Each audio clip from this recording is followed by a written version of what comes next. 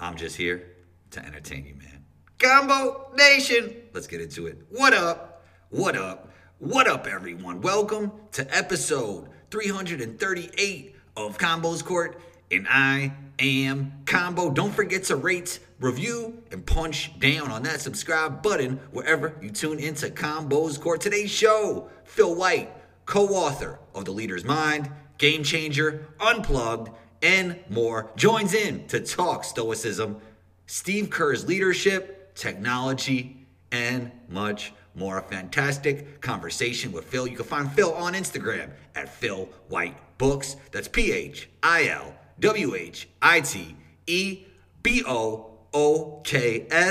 You know you can find me on Instagram at 12combo. That's Oni, TWOCOMBO. Intro music by Luca Beats. Let's get into it.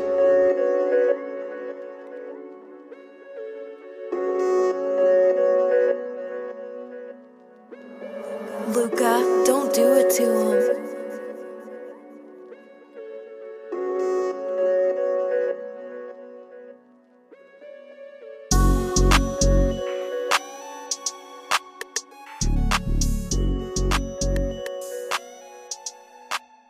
Phil White, co-author of The Leader's Mind, Game Changers, Unplugged, and many more. Welcome to Combo's Court. How you feeling today, Phil?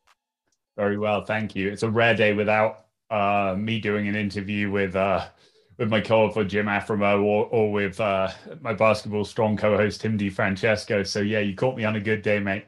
That's the crazy thing, because obviously we're a basketball-centric podcast, but I didn't originally bring you here to talk basketball, and then I find out after you have a basketball podcast, which is really interesting. I actually just read The Leader's Mind, so I brought you on to talk about leadership. But another thing is that basketball actually brought you to this country. Yeah, that's true. Yeah, so my coach Rocky Lamar just hit 800 wins this past weekend. So he's, I think, eighth among all active coaches at every level, and won a national championship. I think that the Dan Fleming, who was my freshman team coach, my first year of college, broke Scottie Pippen's scoring record in the NAIA tournament, and they really should have won 2 or 3 championships with that team, but missed the last second. He didn't miss the last second three. A teammate missed the last second three a couple of years before I came over in 2001, and yeah, they had several opportunities to go further, but managed to get it done with a team that was pretty underrated going in probably 4 or 5 years later. But yeah, so I played at Mid-American Nazarene University in suburban Kansas City.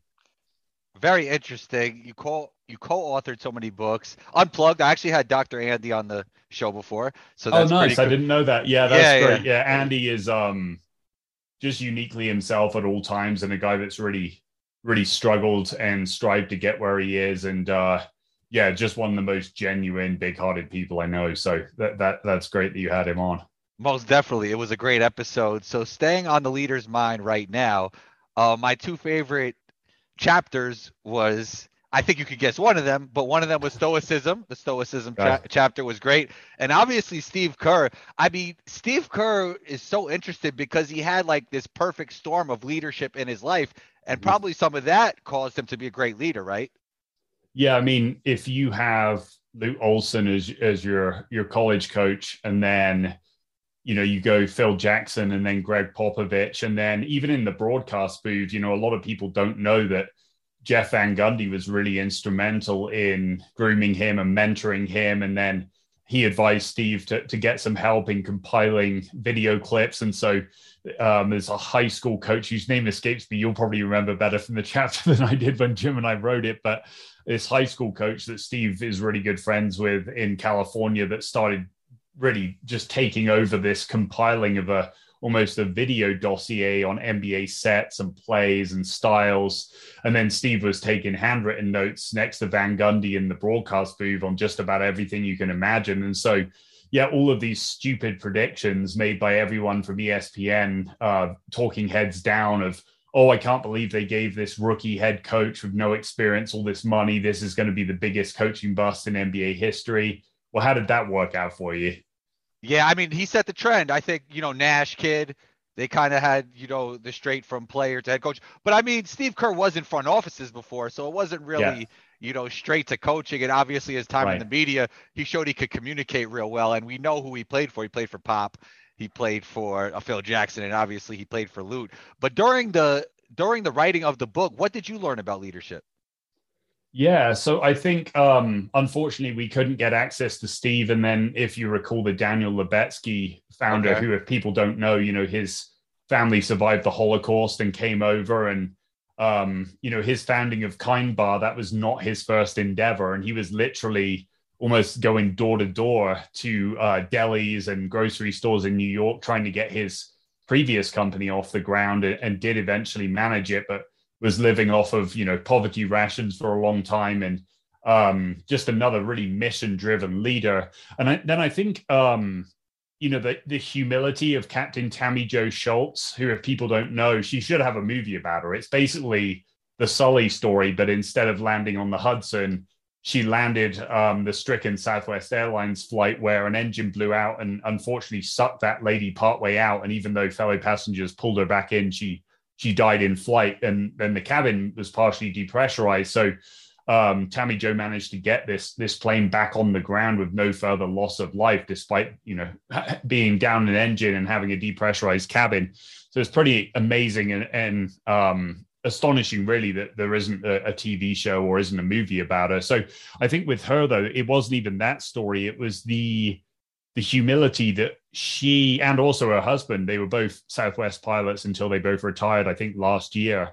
She would go back in and make sure all the seatbelts were unclicked, help the crew pick up trash. And this was part of her way of showing, like, hey, I'm not above you guys, I'm just amongst you. And also showing some of the rookies, like, this is the way that of servant leadership. And so just the servant leadership. And again, going back to Lubetzky, it's not just the millions of dollars or the number of charitable initiatives that he's started up since beginning Kind Bar. And most people just know him as a guest judge on Shark Tank, but just everything that Kind does is mission driven. And so, yeah, just that combination of kind of purpose or mission driven entrepreneurship, and then also servant leadership. Yeah, those Kind Bars are pretty good. So maybe they could send us a few over, They really should. They really should. Most definitely. So, I mean, you co-authored Unplugged with Dr. Andy. Are there any guidelines? And Brian McKenzie, yeah. And Brian McKenzie. Mm-hmm. Are there any guidelines you use in your own life to limit tech? Oh, yeah. A lot of the time, I don't even know where my cell phone is. And I really want one of those punked dumb phones, PUNKT. Okay. It's, frankly, I'm only on the socials to give whatever backup I can to my co-authors and co-hosts. And it's not a lot, and it feels a lot of times inauthentic. But yeah, I have connected with some great people. Tim DiFrancesco, and I just had Henry Barrera, who, if you haven't had him on, he's the performance director for Liberty U men's basketball, and won the Pistol Pete Maravich Award for the best point guard in the country, despite being undersized back in the day, and has a really amazing personal story of overcoming long odds. And, Henry and I got connected while Fergus Connolly and I were working on Game Changer. But yeah, I think going back to Unplugged, I think I don't use any wearables. I think that the body has an amazing ability to self-calibrate. And Andy may have mentioned a study they did with you where they had people come in the performance lab that he runs out there in California and run, I think, like 70 to 80% effort of their best 5K time, while measuring, keeping an eye on the clock. And then a few days later, enough time for them to fully recover, he had them come and do it again and just say, okay, again, 7 to 8 on the RPE scale, rate of perceived exertion. And they were able to get within a second or two of that time just by being told that, with not even a stopwatch. They didn't have an eye on the clock. So we have this ability to self-monitor and self-calibrate, and yet sometimes we outsource all our decision-making to a Whoop band or an Oura Ring or a Garmin watch. And not that any of those companies are bad per se, that, they can provide useful insights, and whatever motivates someone to get moving and keep moving is great. But I think if it becomes the be-all, end-all, or kind of the hashtag Strava fail, Like if your Strava app fails to record your run, doesn't mean it doesn't happen. Your body knows it happened. You make the adaptation, assuming you're recovering well. And I think that, also having learned under Brett Jones and Craig Marker and Pavel at Strong First, kind of the way of the kettlebell.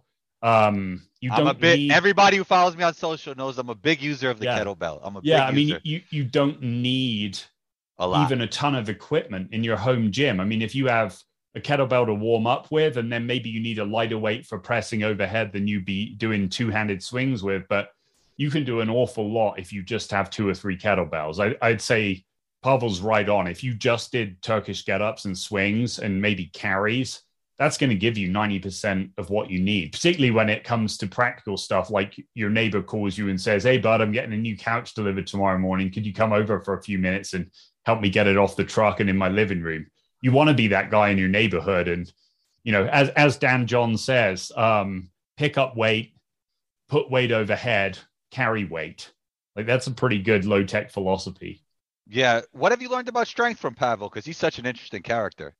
Yeah, I mean, Pavel actually goes way deeper into the research than people give him credit for. And I mean, over the years, Craig Marker and Brett Jones have been at his side through all of that. And they have a lot of really smart guys across Europe, in Australia, all over the place that kind of dabble in the research quite a bit. But I think that a combination of just Dan John and Pavel, I mean, they even have a book together, right? And just kind of simple, basic strength training. If you were just to buy 2 books on strength training, buy Simple and Sinister, the second revised edition, updated edition, and buy the book that Dan John and Pavel wrote together. And I think and maybe if you're going to do a third thing, pay attention to what Andy Galpin says on his YouTube channel, because he's doing the research in the lab and taking those studies and kind of making them more practical for folks like you and I.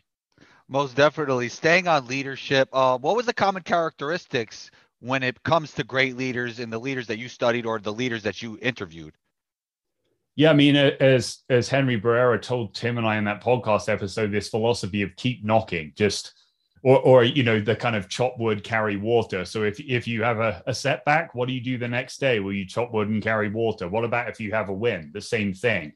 So just staying consistent. And I think like throughout all their stories, the pursuit of mastery and of being better and of being a better servant leader never ends, right? They are always curious to learn from people in other disciplines. Going back to Steve Kerr, the core 4 values that he puts into place, joy, mindfulness, competitiveness, and I'm forgetting the third one, like togetherness, maybe at the Warriors.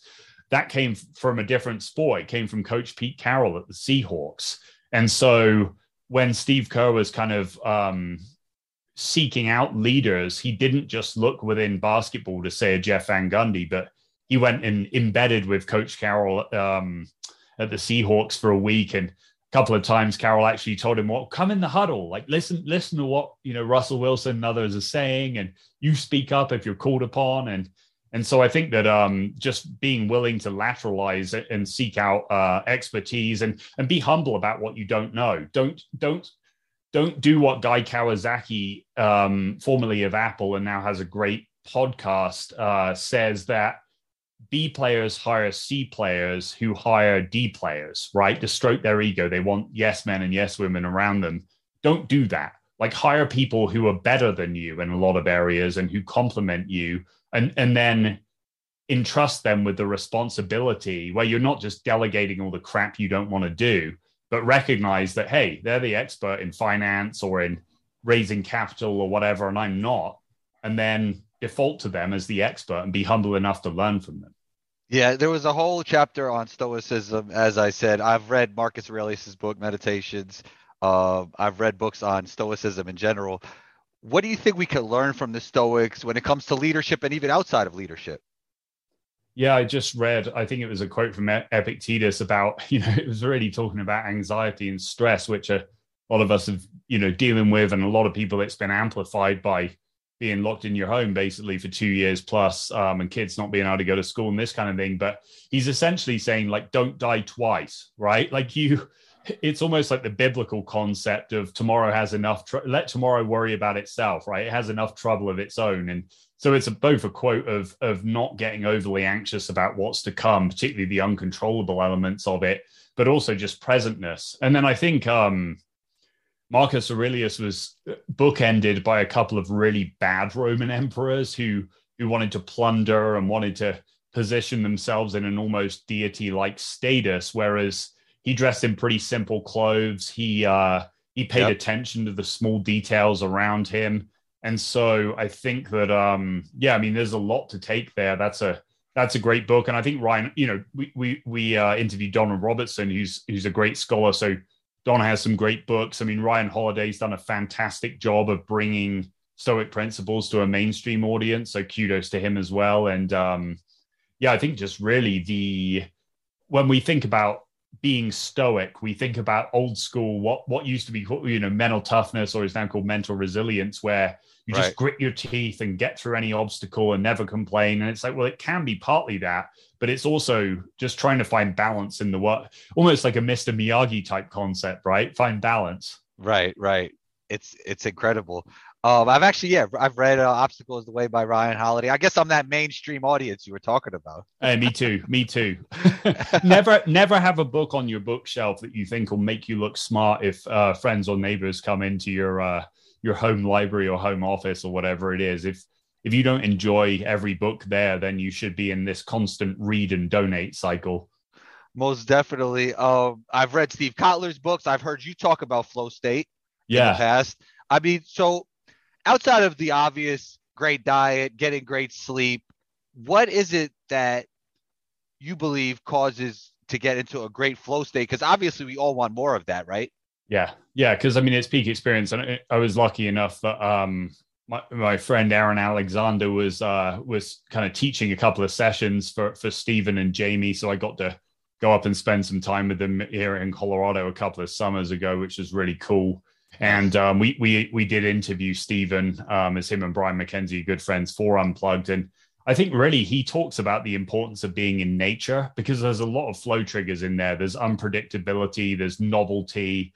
And as long as you don't bring your bloody phone and walk around like a zombie and you actually pay attention to what's going on, it's a really focused experience. So that's why in The Rise of Superman, which is one of my favorite books, Kotler profiles, big wave surfers and base jumpers and these things. And it's not because they're gnarly or hardcore, even though they are. It's because in high consequence environments, whether you're a Laird Hamilton, you're an Alex Honnold, or even someone ropes like Tommy Caldwell, you have to be fully present, because if you're not, there are consequences. And we see this in the number of traffic accidents caused by or exacerbated by people not paying attention and particularly looking down at their phones. Of the number of idiots you see messing around with their phone in the car, it's the exact opposite. And so I think another one that speaks to is eliminate distraction.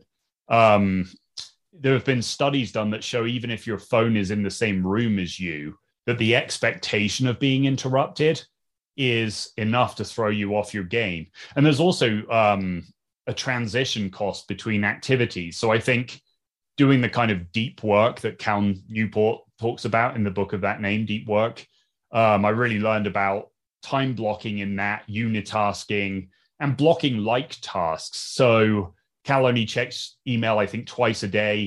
He doesn't check it after 7 p.m. He isn't on social media.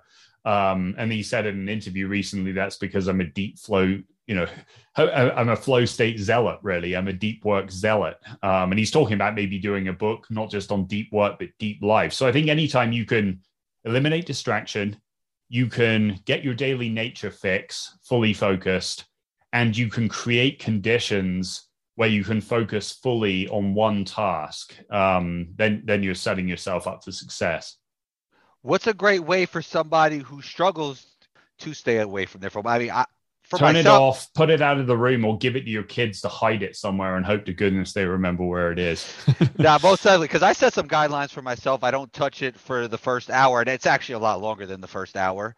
When I'm going from point A to point B, I try not to look at it unless I absolutely need GPS.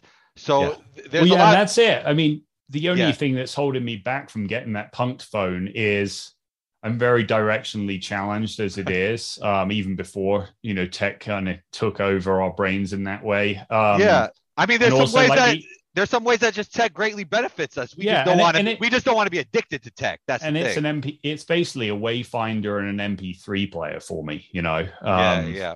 That's essentially what it is. And then a way for me to call my family back in England, because it's more convenient to do that by cell than by landline, I guess. But yeah, I mean, literally separate yourself from it physically, I think, is the best way. Put it in a drawer and lock the drawer, stuff it in your backpack, put 2 heavy books on it, and do not remove those books, let alone the phone.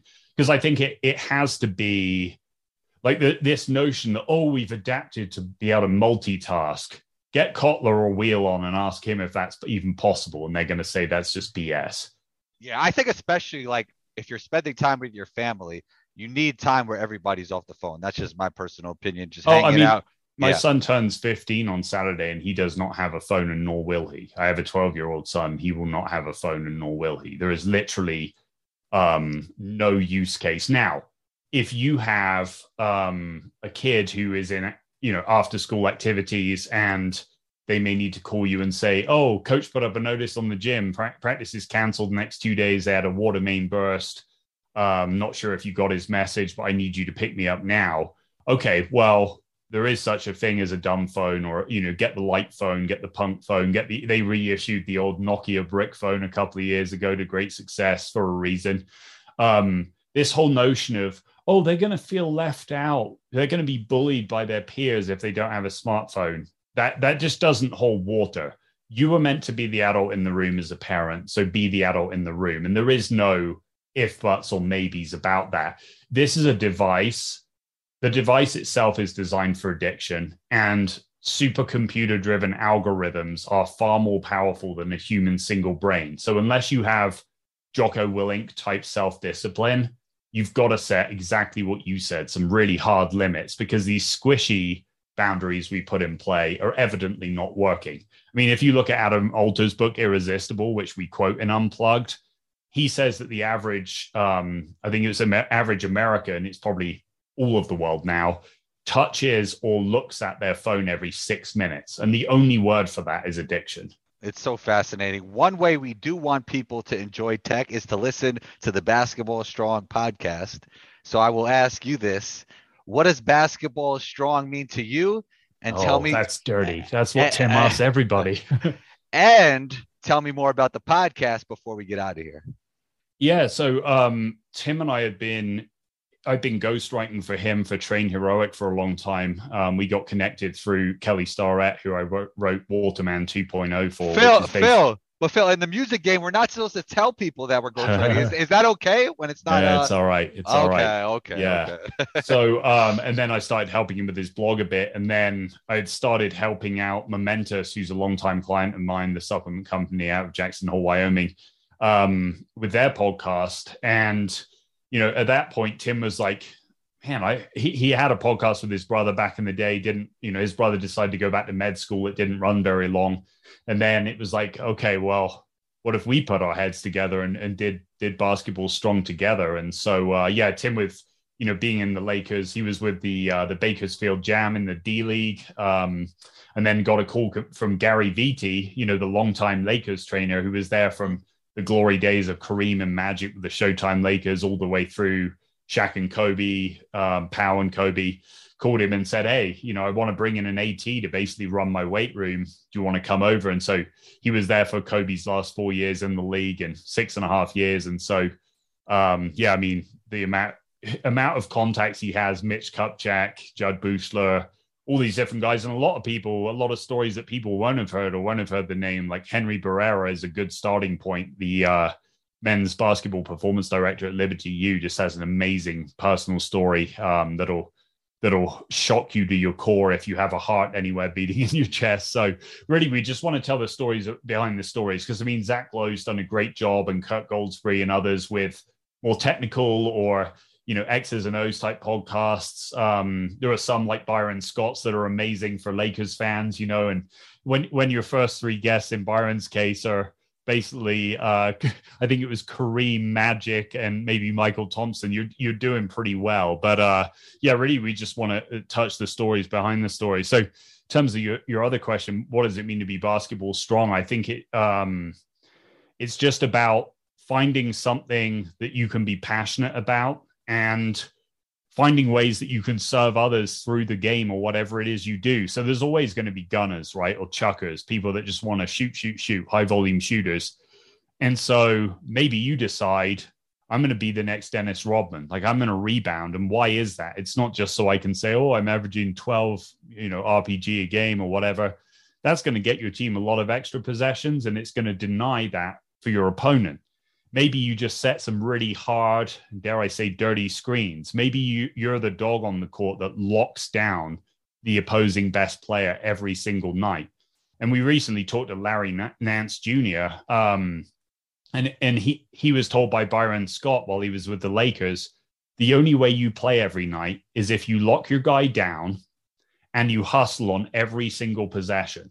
You do that, you're going to get minutes. And now he's obviously having great success with the Trailblazers since the time of the Lakers. So just know yourself, find your role, and similar to what we kind of preach in the leader's mind, find out how you can best serve your coaches and teammates, or if you're not in the game, your colleagues or your family or whatever it is, and then just continue to grow in that to the best of your ability. Okay, 2 quick questions before we get out of here, because I wanted to ask you this. What does a morning routine look like for you? And what has your current workouts look like? And how often do you change your workouts?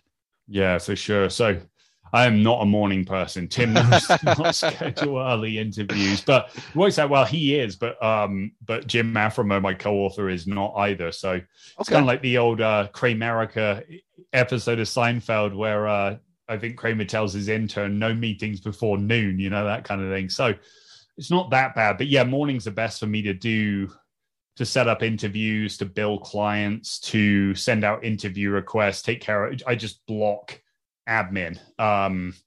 Usually make coffee for the family, drink a smoothie, and then just, roll into an admin block. And then it's a lot of interviewing after that, some big writing blocks when I can get them. And really just a lot of calendar blocking from there. So, in terms of workouts, it's the dad workout these days. It's which again, Simple and Sinister is great for that. So it's often just pick 2 exercises, usually kettlebell based. So, whether it's swings and get ups or last night I just did 5 sets of 10 reps with a 32 kg kettlebell, goblet squats. And then I just, what was I using for the presses? Just a 53 pounder for the presses, 5 sets of 5 supersetted. We had a late interview and I was like, I got to move. I've just been standing in one place all day. So I go 5, 6, sometimes 7 days a week. Because that's the thing Pavel says about training in Russia, that they train with kettlebells. It's a minimum effective dose every day. So, and as Brett Jones has said a lot on the Strong First forum, you should check out a lot of his articles. They're really great. He talks about waviness, which is basically a way of saying you can do the same thing every day. So just don't do the same thing every day. So you could just do swings and get ups, but maybe one day you have a heavier day where you're busting out the beast, the 48 kg or, the 40 or whatever, and you're doing 2-handed swings. You're going a bit lower on the total volume. And your get-ups, maybe you're going a bit lighter because of those heavier swings. And then the next day, maybe you're going a bit heavier on the get-ups, but you're going lighter and you're going single hand on your swings. Well, you could do that. And as long as you're varying the density, the intensity, the volume, the kind of concepts Fergus talks about in Game Changer, you can waive that. So I think just picking a few, and again, it goes back to Dan John's thing. Like today, all I'm going to do is some kettlebell deadlifts, and I'm going to do 4 sets of carries. So if you just follow what Dan John says, look up Dan John University on any social platform or his YouTube channel, and you just did 3 things. You pick up weight, you put weight overhead, and you carry weight. You'll be pretty much sound, especially when you get into your 40s, 50s, 60s, and maintaining and staying injury-free are really and staying consistent are really the 3 goals at this point. Phil, phenomenal insight. Great book. I read it in its entirety. I really enjoyed it. And I really appreciate you coming on the show, talking about the book, talking basketball, talking stoicism, talking leadership, man. We talked about it all in this short amount of time, you know? Yeah, it's been a lot of fun. You're always welcome back on the show. Where can we find you on our social media and everywhere else? I wish the answer was nowhere. The greatest answer to the where can we find you? Where can people find you? Tim Ferriss asked Laird Hamilton, the surfer, and he said in the Pacific Ocean. So I wish that was the answer. But yeah, I guess even though I hate to say it, on Instagram at Phil White Books. And then, yeah, just more so if you want to go in depth, check out the Basketball Strong podcast. Tim DiFrancesco, he's just carrying me. I'm just there for the ride. And then Jim and I have a podcast, which from like mid-March on, you'll be able to find at championconversationspodcast.com or just search Champion Conversations Podcast. So that's really going to be mindset, mental health, the mental game. Nice. Phil, you're always welcome back on the show. Thank you so much for taking the time, and talk soon. Yeah, thank you so much. Been a real pleasure. Great questions.